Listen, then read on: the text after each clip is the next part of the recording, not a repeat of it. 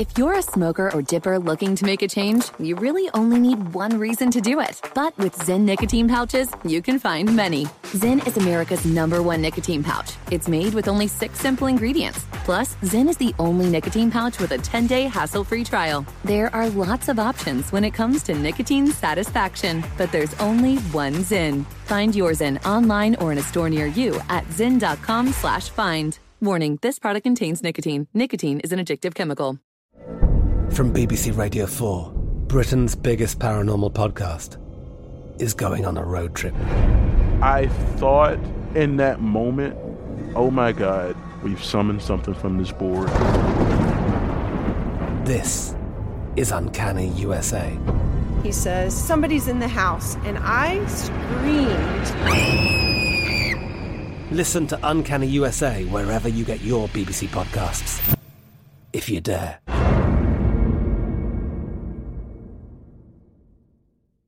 Xfinity has free premium networks for everyone this month, no matter what kind of entertainment you love. Addicted to true crime? Catch killer cases and more spine-tingling shows on A&E Crime Central. Crave adventure? Explore Asian action movies on Hi-YAH. Searching for something extreme? Check out skating, snowboarding, and more on Fuel TV Plus, the global home of action sports. And find crowd-pleasing bops on iHeartRadio's Hit Nation playlist. There's new free shows and movies to love every week. Say free this week in your Xfinity voice remote.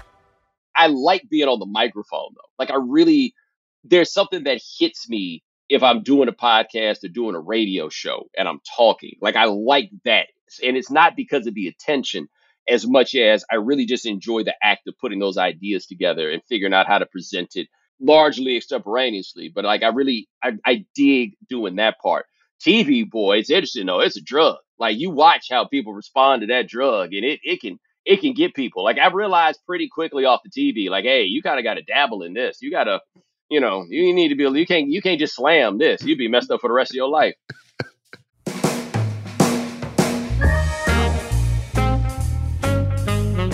Hi, my name is Bomani Jones, and I host The Right Time with Bomani Jones on Wave Sports and Entertainment, and listen to Brian forget how to say my name.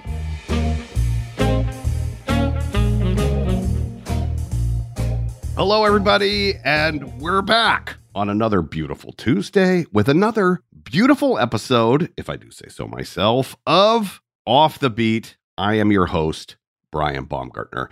Now, as you heard, my guest today is Bomani Jones. Now, I want it on record that I do know how to say his name. Bomani. Now, I'm going to be honest with all of you here, as I was with Bomani shortly after this misstep. Exactly 12 minutes after this recording, I tested positive for COVID. Yes, I suspected that I might have it, and indeed I did. So, COVID brain, and the whole sentence came out wrong, and I said Bomami, and he came right for me. I deserve it. You know what, Bomani? In exchange, I'm going to give you a privilege that I've never, ever extended to anyone else. You can call me Ryan or Kevin, your choice. I'm feeling fine now, by the way, just a little clouded brain, but I so enjoyed this conversation. Bomani is one of the smartest, most interesting voices out there today in sports journalism, or really anywhere. He's a fascinating guy when discussing really any topic. In fact, the secret to his success is he can connect with people about a lot of different things. He can make a thoughtful and deep argument on any topic. He just happens to get paid to do it about sports. He is or has been a music and culture writer, a radio host, a television personality, a podcaster, and an economist, though not necessarily in that order. Most recently, you can find him 3 days a week giving nuanced insight and context to the sports world and many other topics on his newly rebooted podcast, The Right Side. He also hosts The Evening Jones, which has been going strong since the year 2011. It's incredible. If that podcast were a person, it would be in middle school by now. And that's pretty crazy. He is so interesting. His story is interesting. His family is interesting. Talking to him was so much fun. So here is a man that could never have COVID brain, even if he tried. Bomani Jones. Bubble and squeak, I love it. Bubble and squeak, I know. Bubble and squeak, I cook it every morning, left over from the night before.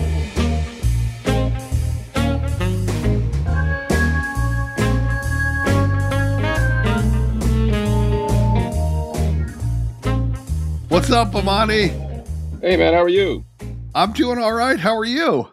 Doing all right. Good to be on with you. Well, thank you so much for joining me. I know it's a very busy day in the world of sports. Always something happening. Yeah.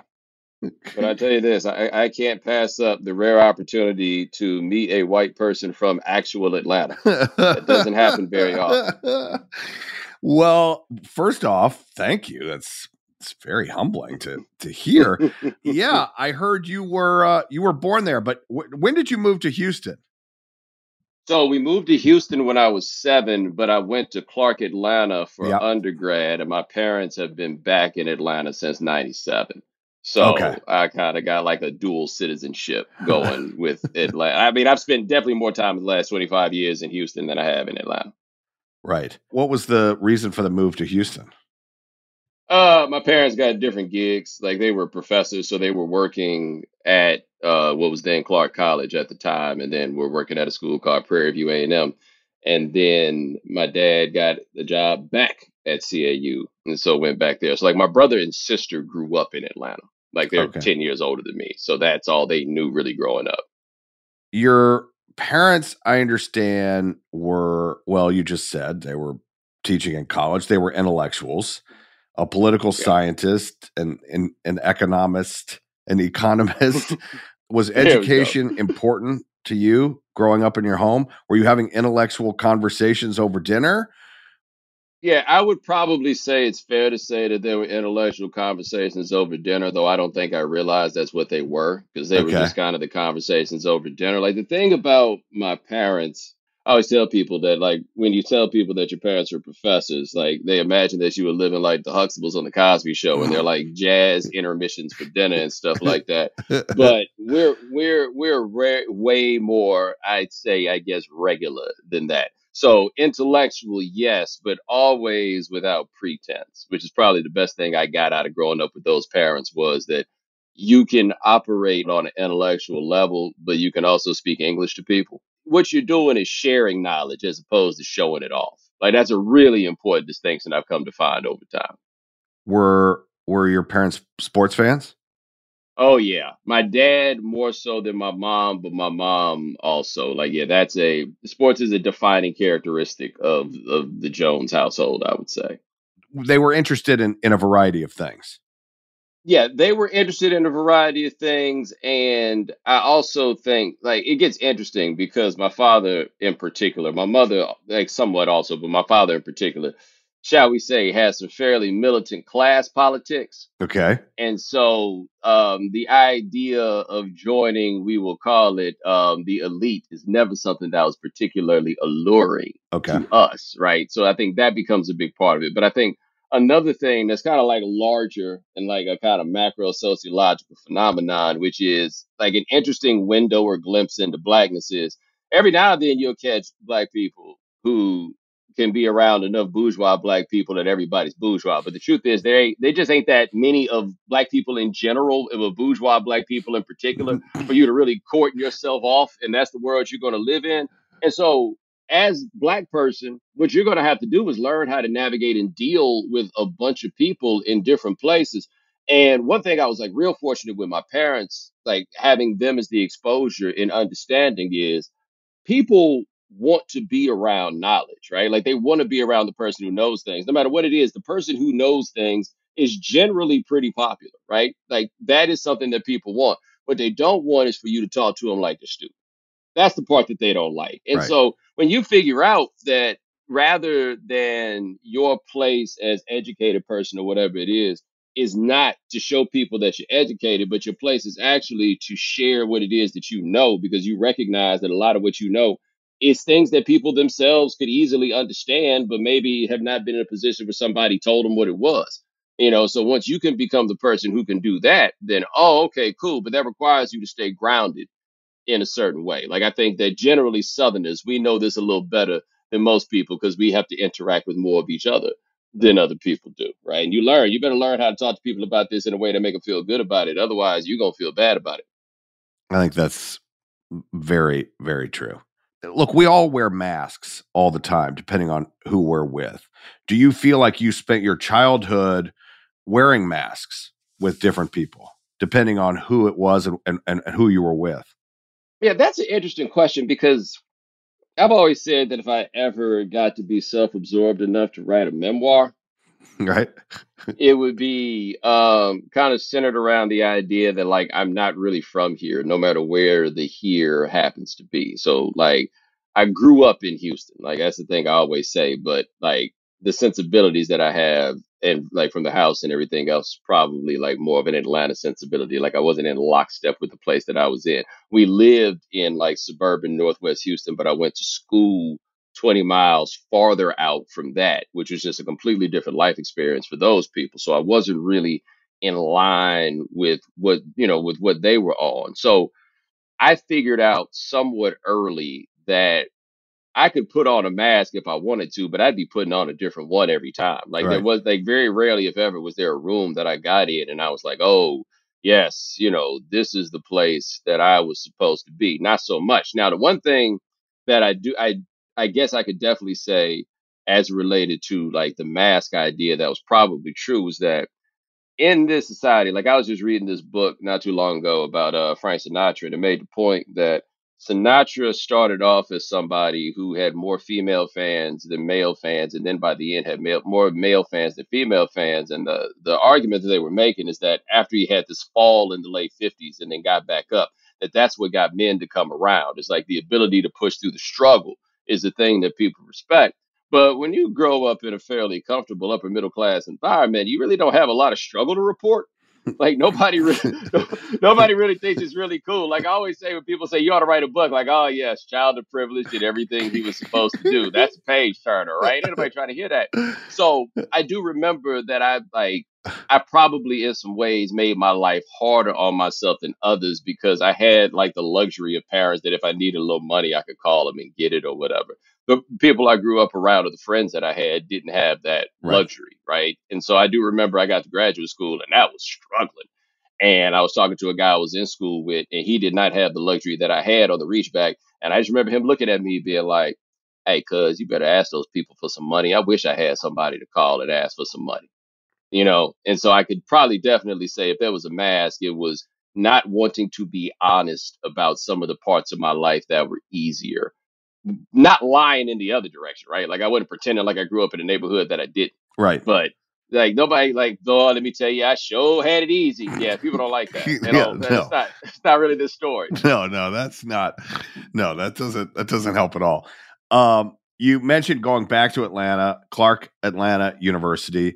You studied economics, then you got a master's in politics, economics, and business from Claremont, and a master's of economics from UNC Chapel Hill, and you started working on a PhD there. What was your goal? I mean, obviously these were things that your parents studied, but what was it? I mean, 1 degree, okay, fine, but 3, 6, 9 degrees later, like what were you working towards? All right, these are interesting steps in the process. So I'll walk you through this. Okay. So when I got to college, I was majoring in chemistry. I wanted to do pre-med and I wanted to be a pediatrician. Okay. I find children to be delightful. I was doing the science majoring thing and I realized very quickly this wasn't my bag. Like I just didn't enjoy it. Like all this lab and these labs and stuff, I just didn't really want to do it. Right. And so I just kind of bounced around without a major and I took an economics class in part just to get my mama off my back. Because she just believes that the solution to any problem that you might have in your life is a class or two in economics, right? Like that's just her solution. So I did the economics class, and it was probably more challenging than any class I had taken to that point in undergrad. And so I was like, cool, I'll major in that. And then I decided I didn't want to major in it anymore, but I had something come up in my life where if I was going to change my major, it would take me an extra year to get out of college, which I was all the way here for, just to be clear. I knew that the real world was not as advertised, right? Right. But a couple things happened. I was like, no, let me hurry up and get out of school. So I got the economics degree. While I'm finishing my senior year, I started freelance writing and I realized that the media space is probably where I wanted to go. I was just thinking in terms of writing at that point. That's probably where I wanted to go. And so I graduated from college, but the writing thing wasn't really paying no money. Okay. And I remember I had taken a trip to DC because I was going to have a meeting with a guy who said he was starting a magazine and he was going to feature my work all over it. And I was hearing what he was talking about. He wasn't talking about paying me all the money in the world, but he was talking about paying me living money.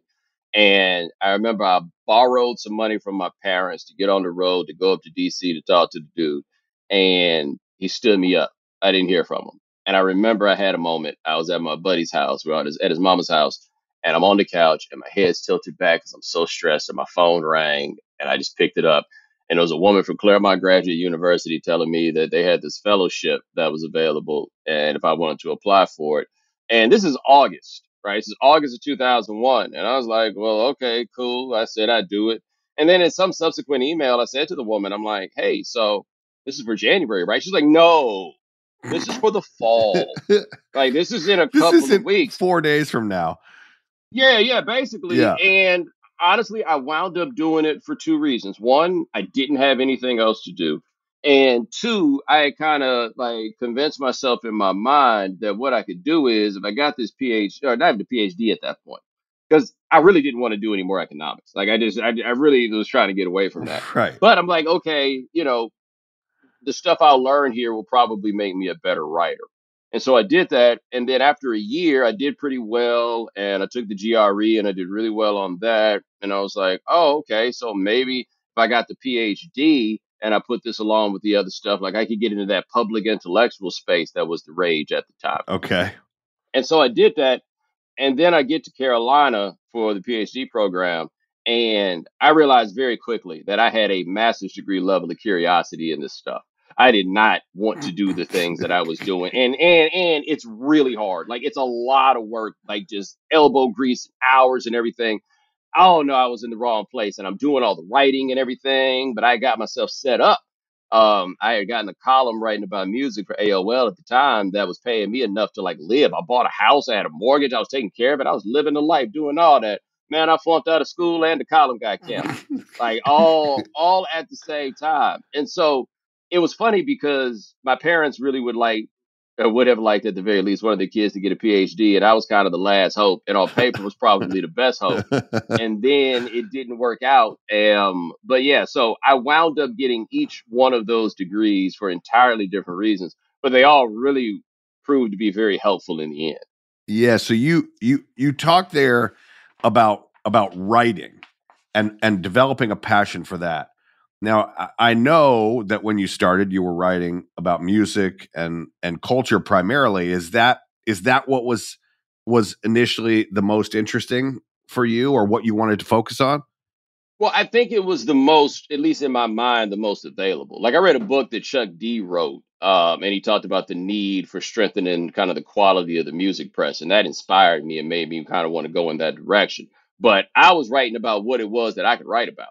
Okay. Like I could get an album and write a review of that, or I could talk about something that had come up. I could see what was going on in the world, and I could respond to that. Like, those are the things that I could do. Like getting to sports was completely different for me, at least in my mind, because I knew enough about sports writing to know that there was a way that you got in the door.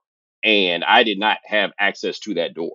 Like I was not a beat writer. I had not gone, worked at the student paper. I hadn't done any of those things. Like if you were to ask me at that time, how do you get a job sports writing? I wouldn't like what I would have thought. I probably wouldn't have known. I couldn't have given you an answer to that. But I got lucky that when I was really getting into it in the mid aughts, shall we say, it's kind of when the internet was really booming in terms of written content and the way that people were writing about sports was expanding beyond just the things you needed to have by getting in the arena and like, being a beat writer. And like, I would have never known how to get that job or how to go about that. But this other stuff I knew how to do. And so I kind of went in through the back door of doing that. That's very, very interesting. I think about this often now that there's, I don't know what you'd even call it, traditional press or traditional sports press.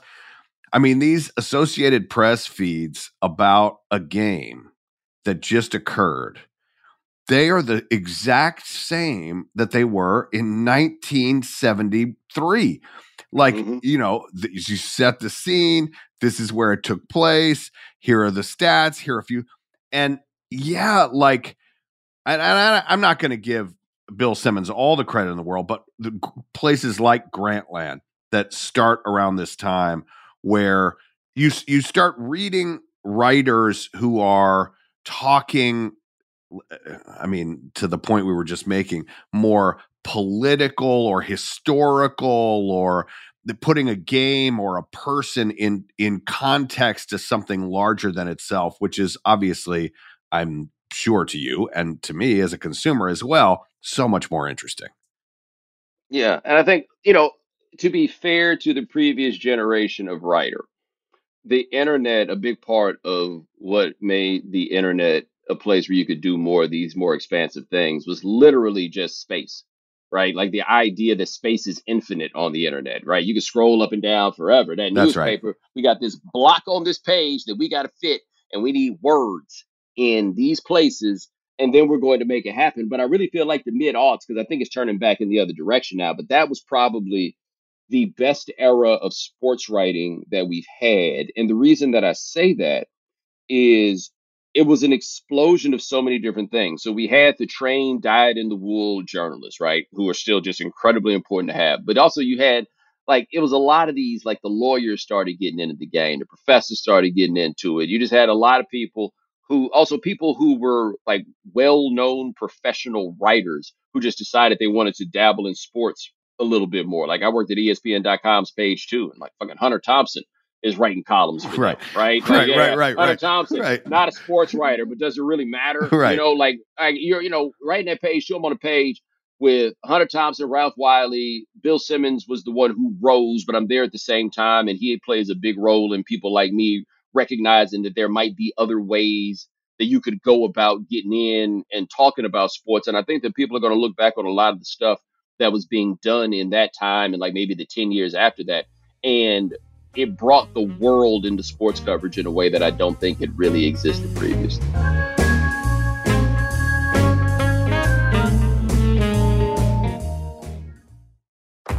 If you're a smoker or dipper looking to make a change, you really only need one reason to do it. But with Zyn nicotine pouches, you can find many. Not only did Zyn create the first ever nicotine pouch, we're still America's #1 choice for smoke-free, spit-free nicotine satisfaction. It could be because Zyn is made with only 6 simple ingredients, including naturally derived nicotine salt. Or maybe it's because Zyn is the only nicotine pouch with a 10-day trial. For anyone worried Zyn won't cut it like traditional tobacco, just ask one of the millions of people who have achieved lasting change. You have lots of options when it comes to nicotine satisfaction, but there's only one Zyn. Find your Zyn online or in a store near you at zyn.com/find. That's ZYN.com/find.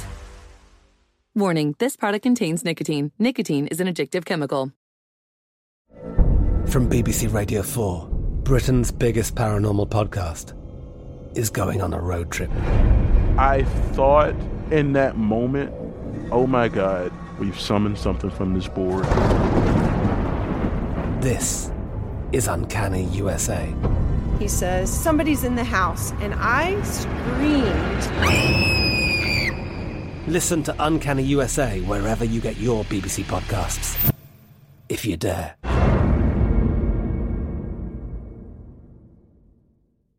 Xfinity has free premium networks for everyone this month, no matter what kind of entertainment you love. Addicted to true crime? Catch killer cases and more spine-tingling shows on A&E Crime Central. Crave adventure? Explore Asian action movies on Hi-Ya. Searching for something extreme? Check out skating, snowboarding, and more on Fuel TV Plus, the global home of action sports. And find crowd-pleasing bops on iHeartRadio's Hit Nation playlist. There's new free shows and movies to love every week. Say free this week in your Xfinity voice remote.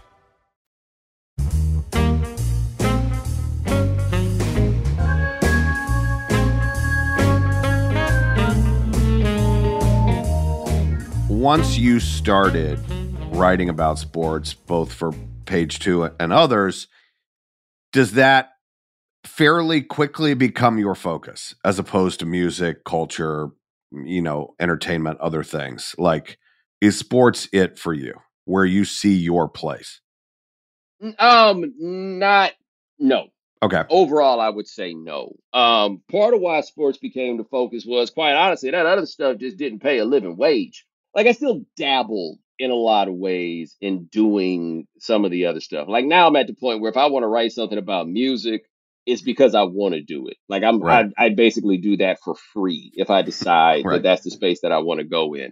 I do a lot more podcasting now, and so I'm at the point now of people knowing me, and I guess of being visible, for lack of a better term, that I got leeway where I can talk about these other things. Like, case in point, when COVID hit in 2020, sports podcasts in particular, the numbers just all nosedive. We ain't had no games to talk about. Like, why would we do this?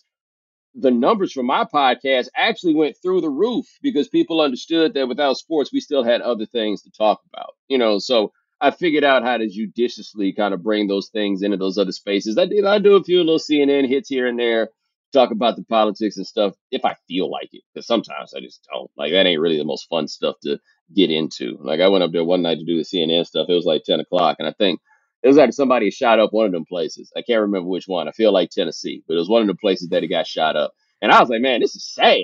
Like, we just all in here. It's late at night. I'm not even getting paid, and this is sad. Yeah. And the wheel keeps turning on and on. Just the other day, I mean, the same story over and over. It does become like beating your head against the wall, right? Some of those politics, or I don't even know, politics, current events stories. Yeah, like, I think the thing I've learned over time, especially the internet, has helped me learn this, and a lot of times the hard way. Like, I ain't got to talk about everything, right? Like, I can Yep. stop and figure out what it is that I do and do not want to discuss, which makes, I think, a lot of it a lot more enriching and then a lot more fun. But yeah, no, current events, especially now that, like, sports coverage has ruined every other kind of coverage. And I mean that in the sense that, like, Jeff Zucker used to always talk about this with CNN, that he kind of wanted CNN to be like ESPN. And I'm like, oh, buddy, what you do over there is actually important. Like, we come up with contrived argument stuff over here because it's kind of like a big old barbershop. We're not supposed to do this with the actual news, you know? Right. And you just get on stuff, man. Everybody just kind of going hard at everybody back and forth. And it's just like, hey, no, I don't want to talk about these things anymore. Yeah. Well, I think in a way, though, what he said has happened. It's just, there are just different barbershops that talk about things in the same way. And unfortunately, too often, we don't talk about them together or directly together. I think that's part of the problem. Yeah. Yeah, and that's where I get kind of lucky with a lot of my work, because I don't know if you know this, but among certain groups of people, I'm a bit of a polarizing figure.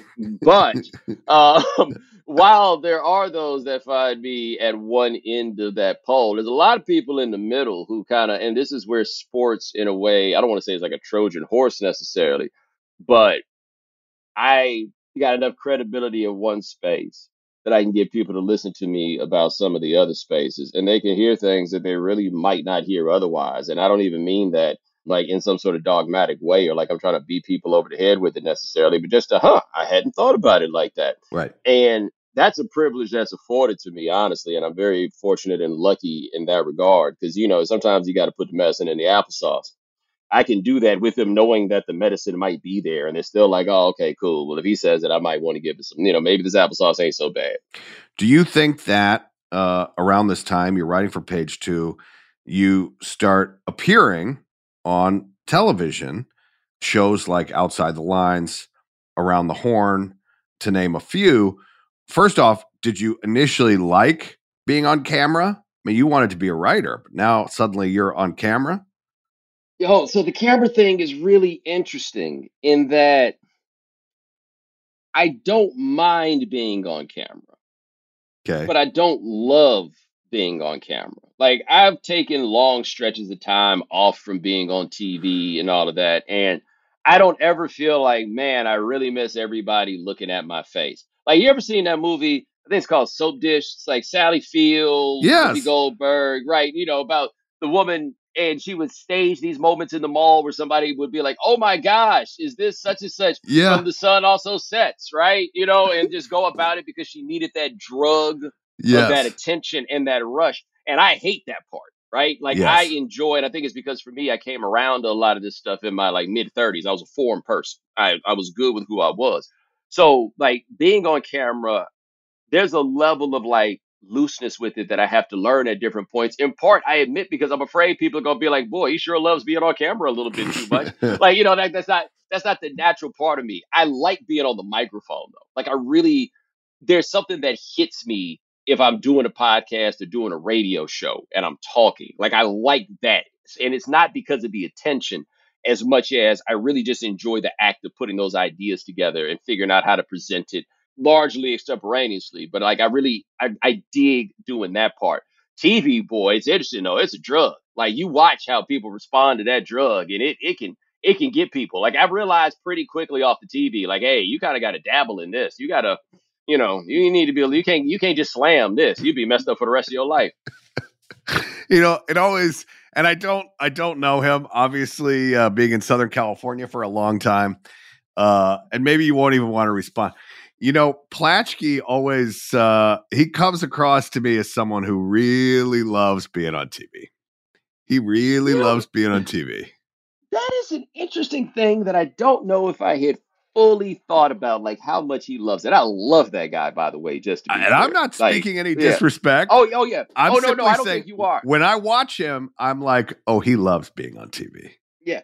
Well, the thing is, the reason I say that though is I like Bill Plaschke so much as a person that I reflexively, no matter who I'm talking to, if you say Bill Plaschke, I go, man, I love that guy. Like, it's one of the more unexpected developments of my life is how much I like him, like, as a person. But like Woody Page, that guy loves being on camera. Yeah. Like, that one's fair to say. I think Bill is probably one, as most of the guys on Around the Horn were, because we got to remember, they were all newspaper guys, and this is before we were putting all those guys on camera. I think a lot of them had to get comfortable with the idea that they are now people on camera, because they also had a value system that had them thinking that, like, there's room for judgment in this, right? Like, they had always looked down on the TV people. Right. That's very, very interesting. I don't know why that never occurred to me before. But also, there's an anonymity to these columnists writing for newspapers and dispensing their opinions and or judgments on players or coaches or front office people that, of course, those people know who they are because they're beat writers or they're around the stadiums or whatever. But as a reader, you're not fully, you don't have a relationship with that person like when you're seeing them on TV. And that show did really adjust that, which is literally, because now when I read Bill Plaschke, I am taking what I can see about him and his personality and the little comment that I just made that he likes being on TV, that there are certain things that now when I read his work has changed the way that I read his work because I see him. Yeah. And what's interesting to me about that is I always say about my time on Around the Horn is that I was maybe the first regular Around the Horn panelist who, for lack of a better term, grew up watching Around the Horn. Like, it started coming on when I was in graduate school. So I became familiar with those people as the people they were on television. And so over the course of, I guess we'll call it a decade, I got to know the people on TV. Like, I had to divorce myself from what I may have thought, not necessarily bad, but just preconceived notions I had of these people based on television, and then actually get to know them as people and be like, oh, wow, I had this completely wrong about insert person here. Like, Right. I think from watching on television that Tim Cowlishaw is the dude that goes to Radiohead shows with his son? Never would have guessed it. Right. But that's who he is. Right. That's interesting. Do you think that for you, because this is now you're on television, like it or not, do you feel like that gives you more power in the other things that you're doing? Yes, it does. Couple things. One, boy, people sure do call you back a lot faster, as the dude on television. But number two, and this is a big thing, being on ESPN regularly. Like I had a stretch of 7 years that I was on ESPN at least 5 times a week. Like sometimes it'd be more because I do this one show and then go do another on the same day. Like men in this country know who I am. Like English speaking men in this country are very, very, very familiar with me. And so when I started doing stuff like I did the HBO show and some of the things I'm trying to get, going after having done that, there's rooms where people know who I am. At the very least, they know my name. That isn't the case if I do this really in any other space or any other medium, right? Right. Like I can get calls, I can get meetings. I have been able to make legitimate friendships with like people I grew up idolizing because I'm the guy on TV now. I'm the guy on as the guy on ESPN. And that's something that I realized very quickly. People still really care a lot about the fact that you were on television. Even in this day and time, they're like, oh, the kids don't really care about this. They just care about streaming. Let one of these streaming people wind up with a TV show and they're going to act like it's different. Like it's a powerful currency in this society. Yeah. You eventually began co-hosting Highly Questionable, of course, with Dan Le Batard. Talk to me about that gig, because here's the thing that it seems to me by a lot of the work for you from the outside that comes after it, Game Theory on HBO being forefront, love him, like him, am ambivalent toward him. Dan has found a way to really focus on a cross section of sports and fun, I guess, entertainment, that it feels like influenced you moving forward. True or false?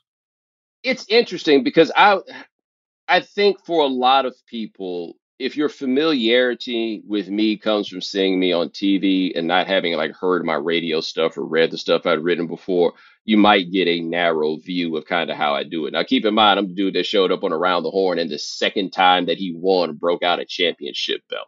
Like I'm here for the good time Right. in its own way.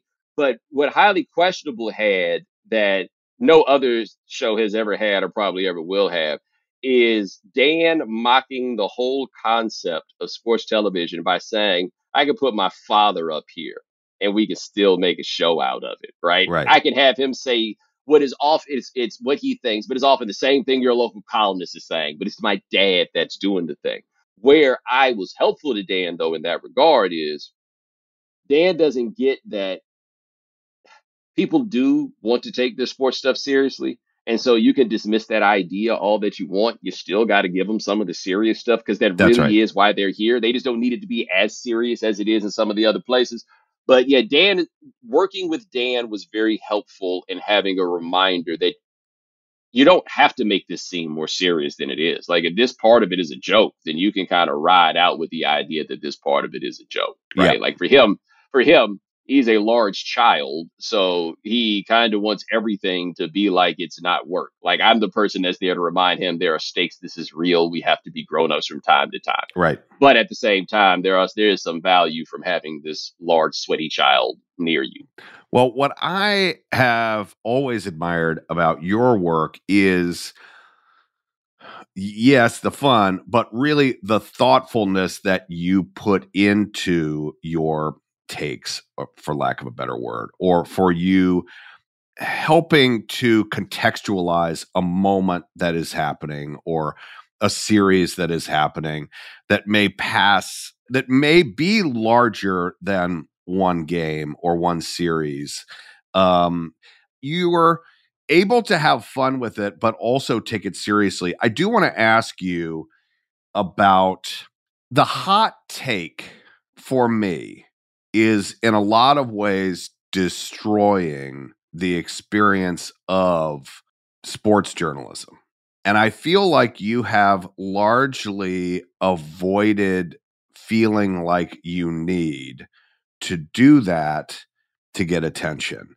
Talk to me a little bit, if you would, about your feelings about this. And of course, I'm talking most famously about Undisputed with Skip Bayless and First Take with Mr. Smith?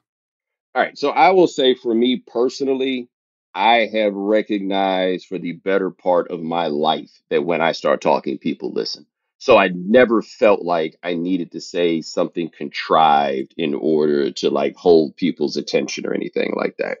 Now, with the industry of television, I agree with you that what most people would term the hot take is a problem, right? And I think there are a lot of people who feel like they need to have this thing to say, and that's what's going to make people jump out and get it. Now, I don't mind your hot take. Like my good friend Nick Wright, for example, what he is brilliant at is it's a different form of what I call like the Bill Burr model. Where Bill Burr is so good at starting off with some crazy premise that makes you uncomfortable. He's like, no, no, no, no, no. Let me explain.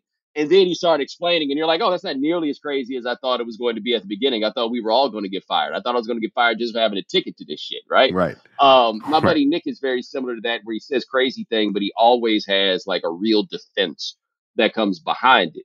Where I get worried about the hot take stuff for me, and this is really a conclusion I've come to more recently than anything else, is that is us making the story about ourselves, right? It is us making it about our ability to win some kind of argument and go back and forth. And what I think gets lost in the grand scheme of that is how much, like, the people that we cover are incredible. Like, the people that we cover are better at their jobs than 99.9% of us are at our jobs. And we don't spend nearly enough time just talking about how much we enjoy watching these people do these incredible things that we, by and large, have ourselves tried to like reproduce a reasonable facsimile of. Like we don't do enough of that. Now, like with those two shows, Skip Bayless is that person, and Stephen A. is the person that you see there. Like neither of them are particularly contrived. I watch First Take a lot more than I watch Undisputed, and I will actually say I think that Stephen A. is more thoughtful and measured than he gets credit for,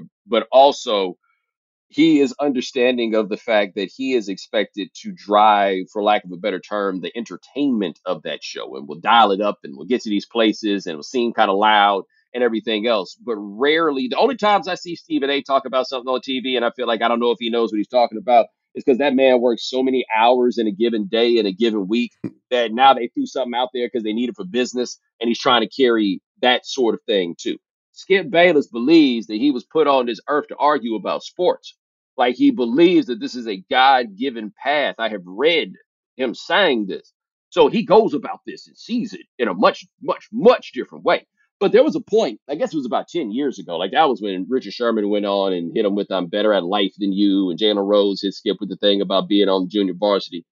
It had gotten so ramped up and it had gotten so hyped up that it has defined that whole genre of television in a way that I honestly think it is largely moved away from.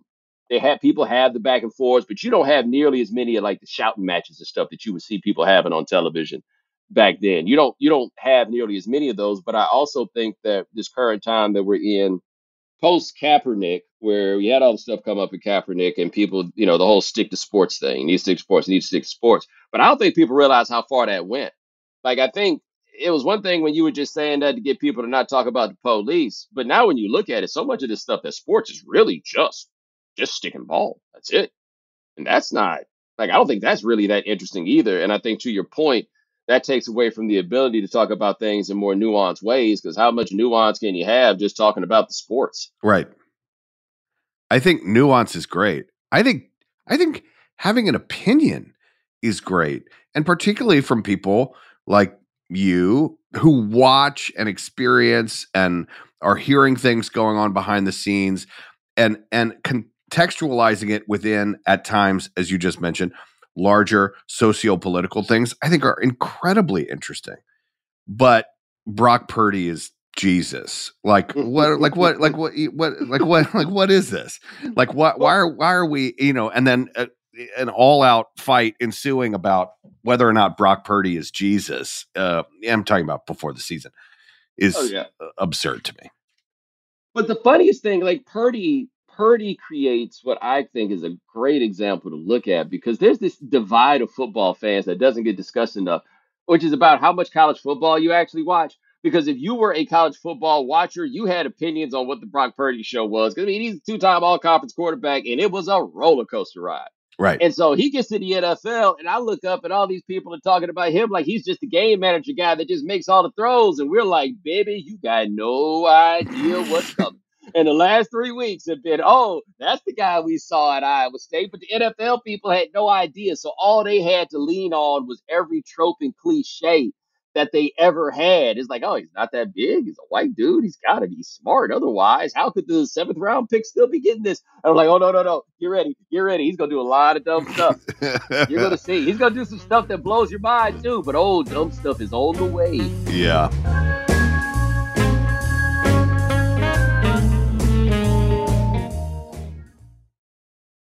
The journey to a smoke-free future can be a long and winding road. But if you're ready for a change, consider taking Zyn for a spin. Zyn nicotine pouches offer a fresh way to discover your nicotine satisfaction. Anywhere, anytime. No smoke, no spit, and no lingering odor. Ready to start your new journey? Get in gear with the Zyn 10 Challenge. Enjoy Zyn nicotine pouches for 10 days and discover a fresher way to experience nicotine satisfaction. Anywhere, anytime. Here's how to get started with the Zyn 10 Challenge. Simply pick your strength and varieties online and check out. Once your Zyn nicotine pouches arrive in the mail, enjoy pure nicotine satisfaction at your leisure. After your 10-day trial, let us know what you think. If Zyn isn't for you, no hard feelings. It's that simple. Order online at Zyn.com, that's ZYN.com, to start your new journey today with the Zyn 10 Challenge. Warning, this product contains nicotine. Nicotine is an addictive chemical. From BBC Radio 4, Britain's biggest paranormal podcast is going on a road trip.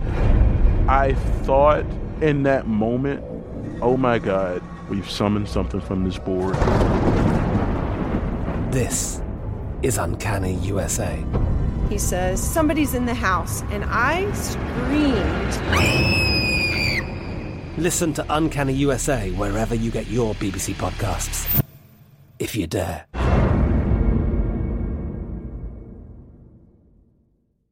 Xfinity has free premium networks for everyone this month, no matter what kind of entertainment you love. Addicted to true crime? Catch killer cases and more spine-tingling shows on A&E Crime Central. Crave adventure? Explore Asian action movies on Hayya. Searching for something extreme? Check out skating, snowboarding, and more on Fuel TV Plus, the global home of action sports. And find crowd-pleasing bops on iHeartRadio's Hit Nation playlist. There's new free shows and movies to love every week. Say free this week in your Xfinity voice remote.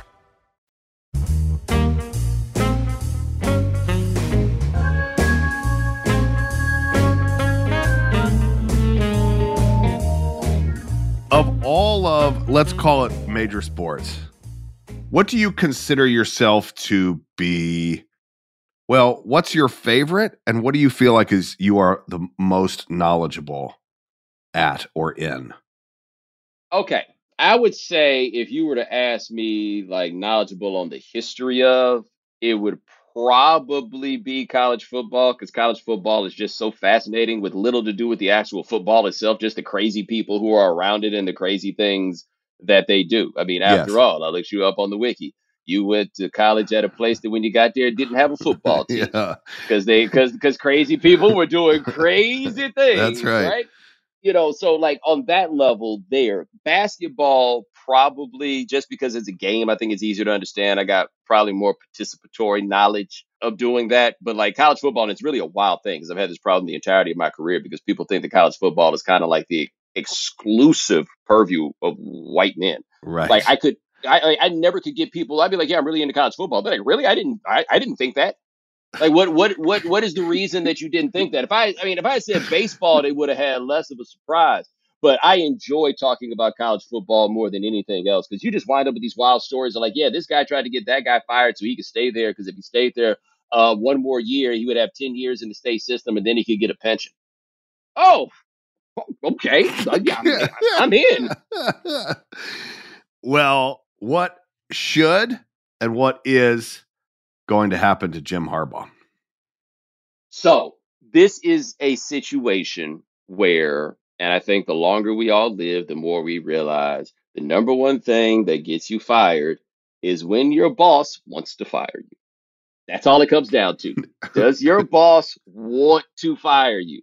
because they don't have to fire him for what's going on with the sign stealing and all of that. They don't have to. But Ohio State also didn't have to fire Jim Tressel over those tattoos. They wanted to because they thought they could get Urban Meyer. Urban Meyer ain't walking through the door for Michigan, right? So I think that he'll probably get some other suspension. The NCAA will try to wallop him just to try to prove some sort of point. Because look, now that the kids can get paid, they don't really got nothing to do. They got to be bored as hell now that they can't just stop the kids from getting paid. So they're going to have to come down on somebody like Harbaugh and make it happen. And it's just, wow. This is the nonsensical nature of college football. We're here because some dude was stealing signs. That's the controversy that we got. But just a couple months ago, they said at Northwestern, the boys were slapping each other with their meat, and we didn't have no time to really delve into that. I don't really understand what we're doing out here these days in sports coverage. Is it because it's Michigan and Jim? I think that's a big part of it is his personality that rubs people. I am fascinated by him because I find him to be so sincere. And I think in this, where it gets interesting is people feel like he's lying to them at various points. And I'm like, no, he believes what he's saying. It may not be true. I don't know what mental gymnastics he has used to work himself around, right? But Jim he's what he is. Like, I learned to really like Harbaugh when he first came out, when Kaepernick did his thing, and he was like, I don't stand by what he's doing or the message, and then went back and was like, okay, I overreacted, and then wrote something for Time Magazine about how he had overreacted and how he started doing work with people about trying to make sure that folks have proper legal representation when they have to go into the system and everything else. And I don't agree with him on this, but he is a pretty staunch anti-abortion guy. And he had given some talk where he talked about how he just doesn't think that people should have abortions, which, I mean, as just that right there, I don't think is a nonsensical premise until you add all the real world factors into it. Like, I can see how somebody would get there. And somebody said something to him about, well, who's going to take care of these unwanted kids? And he was like, well, if you don't want them, bring them to my house. And I'm telling you right now, he meant that. If you showed up at his house and put a baby in a basket and said, you said, leave this kid here, he is crazy enough that I think that he might take that kid in there and be like, all right, well, 18 more years. This is what we're going to do, right? But he's so intense and he rubs so many people the wrong way. And he's one of the few personalities left in college football that anybody has a passionate opinion about. Yeah. You know? See, to me, as we've been talking about the variety of things that we're talking about it's sticks and balls, but it's politics, there's culture, there's race, to me, this story, the part of this story that's so fascinating, which I haven't heard anybody write about because I'm not a writer. The NCAA moves like a slug holding on to a turtle.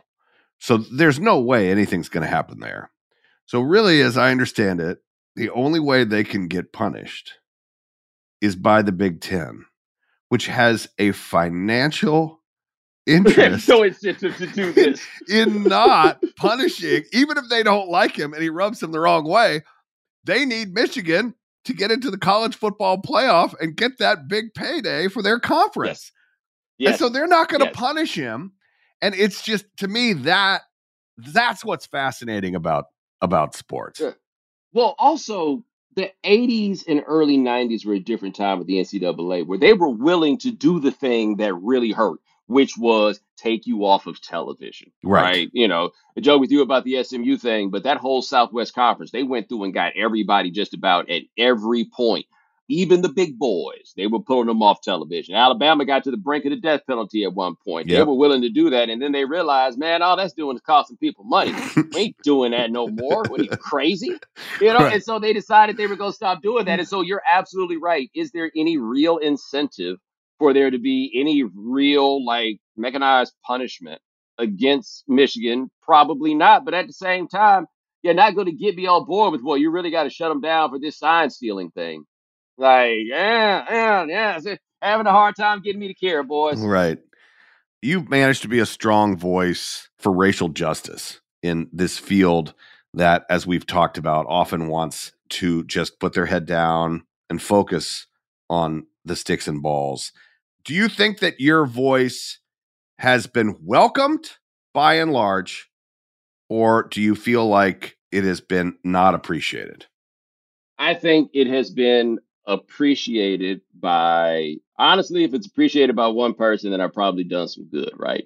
But I actually think it's been appreciated by a lot of people. And I think Me too. that I talked to Ta-Nehisi Coates about this once, and he made the point that I said a little earlier. It's just like you getting people who somebody like him could never reach because they're not coming to the Atlantic or wherever the places are that he might be. Like I'm able to come to where people are.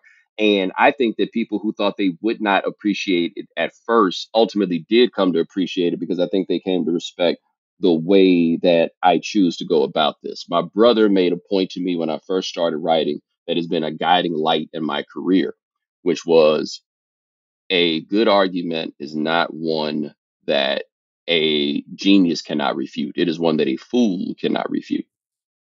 And so I'll give an example. This is when I was working in North Carolina. And it was one of those Confederate flag stories that come up. Like I think South Carolina was doing their Confederate flag thing, and the ACC was supposed to have some event there. And, Yep. it was all, it all going Final around. And Four. I'll never forget. Yeah, yeah. And I remember yeah, it's the NCAA tournament. You're right. And I remember I did some event or some show in South Carolina where a guy who'd always been very nice to me on Twitter asked me to come on. He had 3 names, like he's that kind of country. Like I want to say it was like Alan Wayne or something like that. And he had me come on. And then next thing I know, he's like the ACC, or as I call them, the ACCPC. And he just started rolling and said, and the NAACP said this, Bomani, why did the NAACP do that? And I go, you talking to me? And he says, yeah. I was like, my bad. I don't work for them. I don't know. Right. I was like, what's going on here? And so I came on my show, and I know how people feel about that flag. And honestly, I grew up in Texas and like had a next door neighbor who had a Stars and Bars bumper sticker, but was always very nice to me whenever we talked in the driveway. Like it didn't hit me viscerally in the ways that it hits a lot of other people. But anyway, I was like, I want to talk about this because I'm not buying the arguments that people are getting back from me. And I never felt more accomplished in my career than this moment.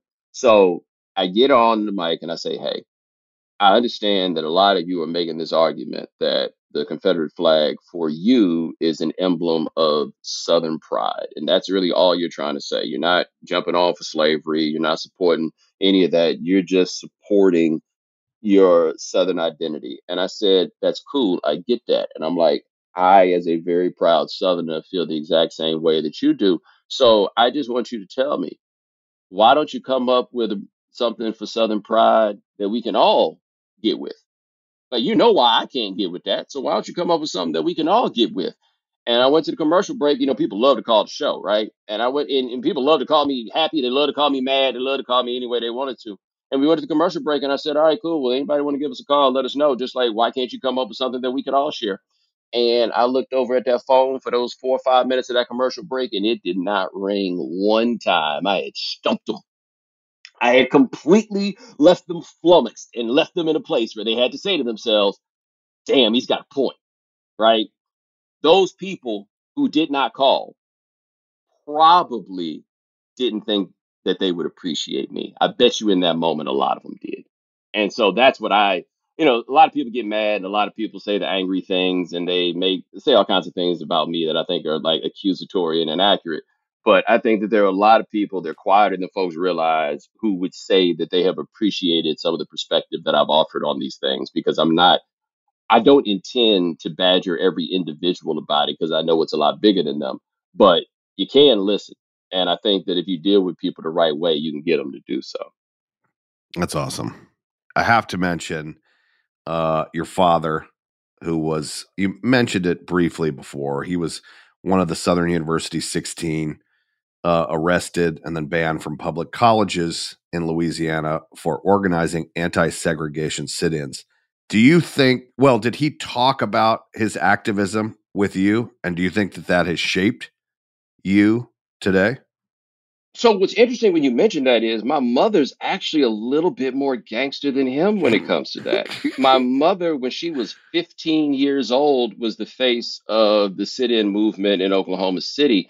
And Wow. it's I want to say the second sit-in movement in America. The first one was in Wichita.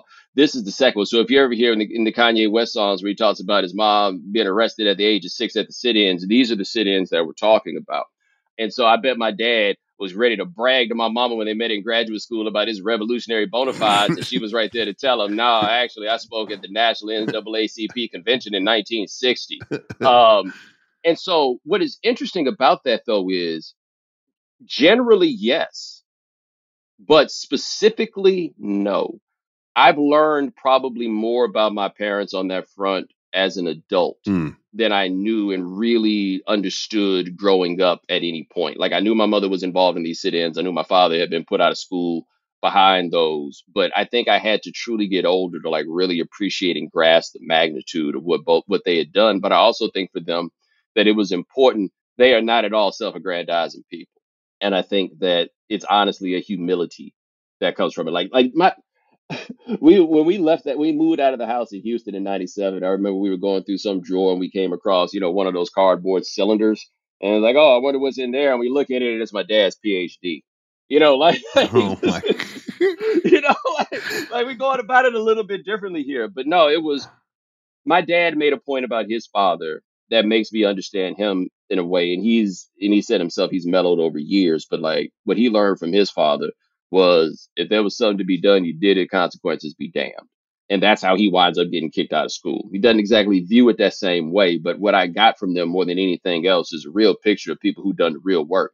So now when you see everybody who thinks they some kind of goddamn activist on Twitter just because they said something that made somebody mad, no, I've seen the real thing, right? Like you about this revolution, you think you about changing the world. No, no, no, no, no, no, no. I've met people who got stories that will blow your mind in that regard. I mean, people that have had to take their fight to the Supreme Court and get shootouts with the federal government. I've met a different caliber of person when it comes to this. And that's, if nothing else, the perspective of understanding what it takes to really get it done has been really helpful. I started podcasting a few years ago. It seems like a long time for me now, 4-ish, 5 years ago. You've been doing it basically since the beginning. Your first podcast, The Evening Jones, going strong since 2011.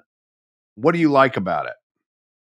It's so funny because I started doing the Evening Jones because I worked for a company where I was doing a radio show out of my house through an ISDN line, and every Okay. now and then they would forget to pay the bill, and so it would take like 3-4 days to get it up. But my people wanted content, so I started doing this just to make sure that the people had content. And what I liked about that one, because that one is like it's a live webcast, right? Like I take questions from people. Yeah. I really like the intimacy and the back and forth of it, right? What I liked about podcasts from the very beginning, though, was the portability of it. Like when I first started doing radio, I was trying to push the people like, hey, how do I get this out as a podcast? Because I knew that would be the best promotion. Like rather than being beholden to whether or not somebody was in the radio, in the car, listening to radio at a specific point in time, like let me get this to them in little bites and they could go get it. And then as time went on, what I like about doing a podcast now, after having done many different forms of television, is it's an opt-in product. Like, yes, I need to be conscientious in terms of my topicality and not go too far off the beaten path and what I'm talking about. But I'm dealing with people who decided to come here. I Right. have more leeway. I have more flexibility. I can go in more directions. So if on my sports podcast, my buddy Joel Anderson at Slate just got through doing 4 podcast series on Clarence Thomas, then we can talk about that series for 45 minutes because the people who are here trust me enough that they know, okay, this isn't sports, but it must be worth something if Bomani's willing to talk about it for 45 minutes. Yeah, that's right. It's that, I know that if you're here for me to forget about life for a while, Absolutely. I'm very aware of what this is.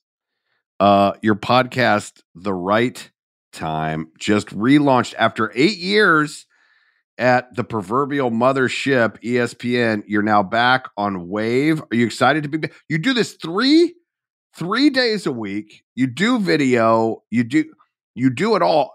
Are you excited to be back now?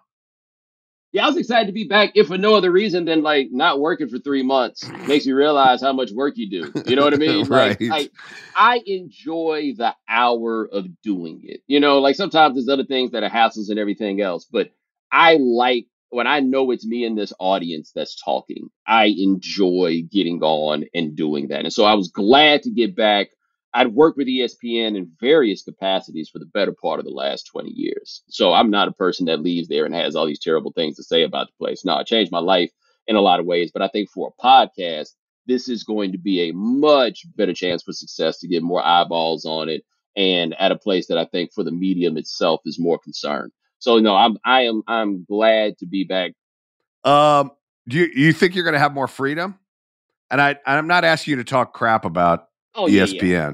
Oh no, I get but you. In theory, yes, but when don't nobody really pay attention to what you're doing in the first place, you got more freedom than you realize. Like there's no more freedom than doing a Saturday morning radio or Saturday night radio show. Your boss ain't listening, ain't nobody calling. Like there's no more freedom than that.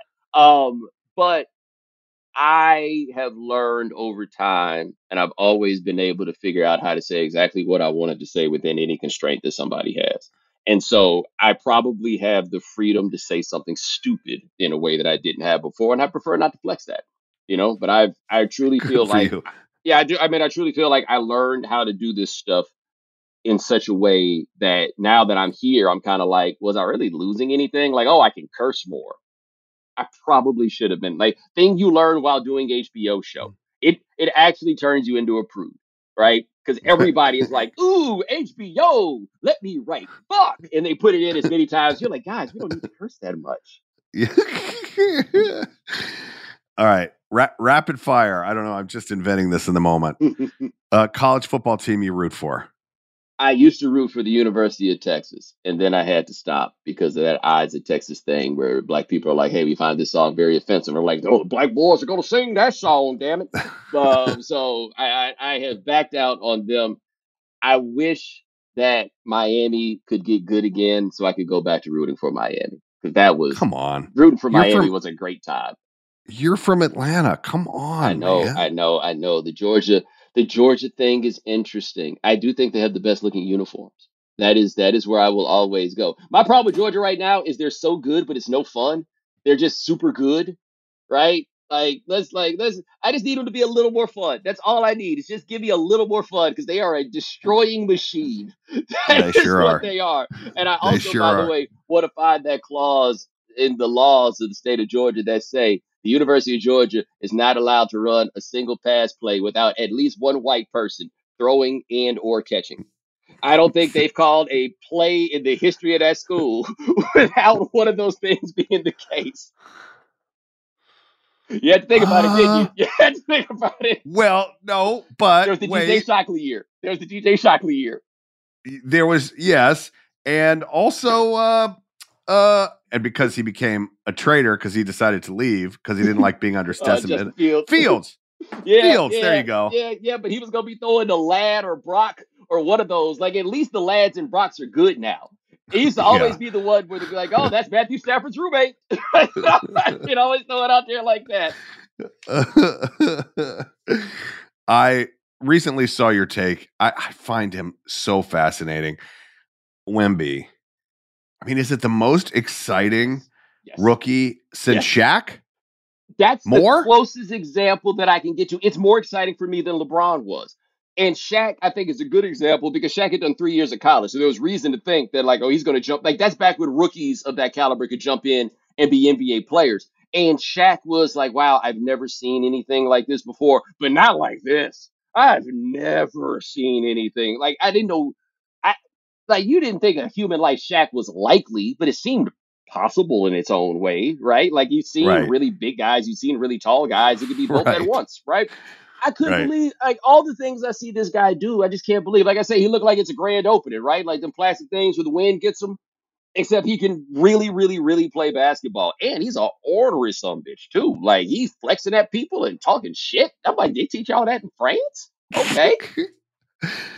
Well, the French people can be nasty. We know this. Come on, Bomani. They can. I didn't know they were doing it in basketball, though. You know what I mean? No, I know. The whole idea of like, seeing somebody in person. I want to see him in person. Yeah, it's so a difference. Bad. Like, it's a difference. I want to sit down there near the court and I want to watch him operate. Let me tell you something. I went to Summer League in Vegas this year for that specific reason. I wanted to be there for the game. And the internet had all the jokes about his first game. We did not have jokes in the building. We could not believe what it was that we were saying. You're watching a 7'5" dude out here dribbling like Kyrie Irving. Like, it was stunning and shocking to see. And no, it is a difference seeing something like this in person. Television just takes something away. Like football is the biggest one, where if you ever go watch a football game from the sideline, honestly, it's kind of like if you've ever been in a car and your car broke down on the side of the interstate. You really don't know how fast them cars are going until they're running past you. Right. Same thing. No, I want to see this with my own eyes. Yeah. It's incredible. Good luck on the relaunch of The Right Time. I absolutely will be watching. Congratulations on your continued success all across the podcast panel. I find you refreshing because of your depth and intelligence to listen to you always. So thank you so much for coming on here. And thank you for giving Southerners a good name. David, a good name. I appreciate you having me on, man. We'll have to do this again. Absolutely. I appreciate it. Good luck the rest of the way. Oh, wait. Who are the best two teams in the AFC? The best two teams in the AFC are the Chiefs and, shockingly, the Jacksonville Jaguars. Interesting. Are the Jets going to make a playoff run? But I hope they do. I'm actually enjoying that. It's making me. It's a fun little run. They're a little engine that could, and you never get to be that in New York. They are a little engine that could. I went through 5 years of some really terrible football on over-the-air television here. I'm just glad to have interesting teams. Yeah. All right. I can't wait to see your takes as we continue along. Best of luck to you. I appreciate you, Matt. All right. Thanks.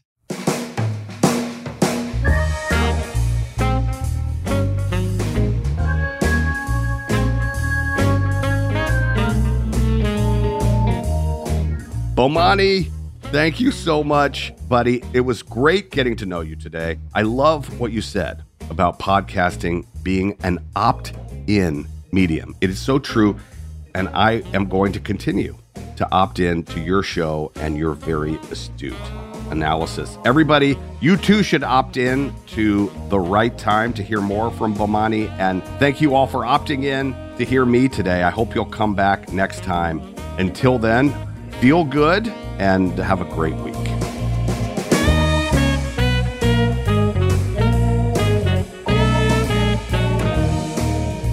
Off the Beat is hosted and executive produced by me, Brian Baumgartner, alongside our executive producer, Ling Lee. Our senior producer is Diego Tapia. Our producers are Liz Hayes, Hannah Harris, and Emily Carr. Our talent producer is Ryan Papa Zachary, and our intern is Ali Amir Sahim. Our theme song, Bubble and Squeak, performed by the one and only Creed Brett.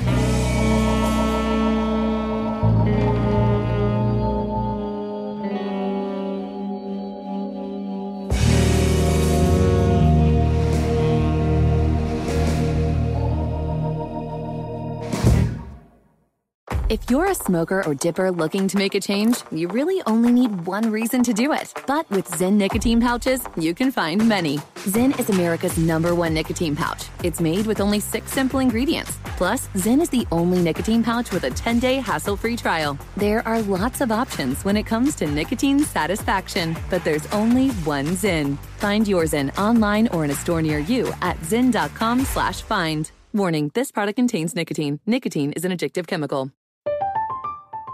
I'm Katya Adler, host of The Global Story. Over the last 25 years, I've covered conflicts in the Middle East, political and economic crises in Europe, drug cartels in Mexico. Now I'm covering the stories behind the news all over the world in conversation with those who break it.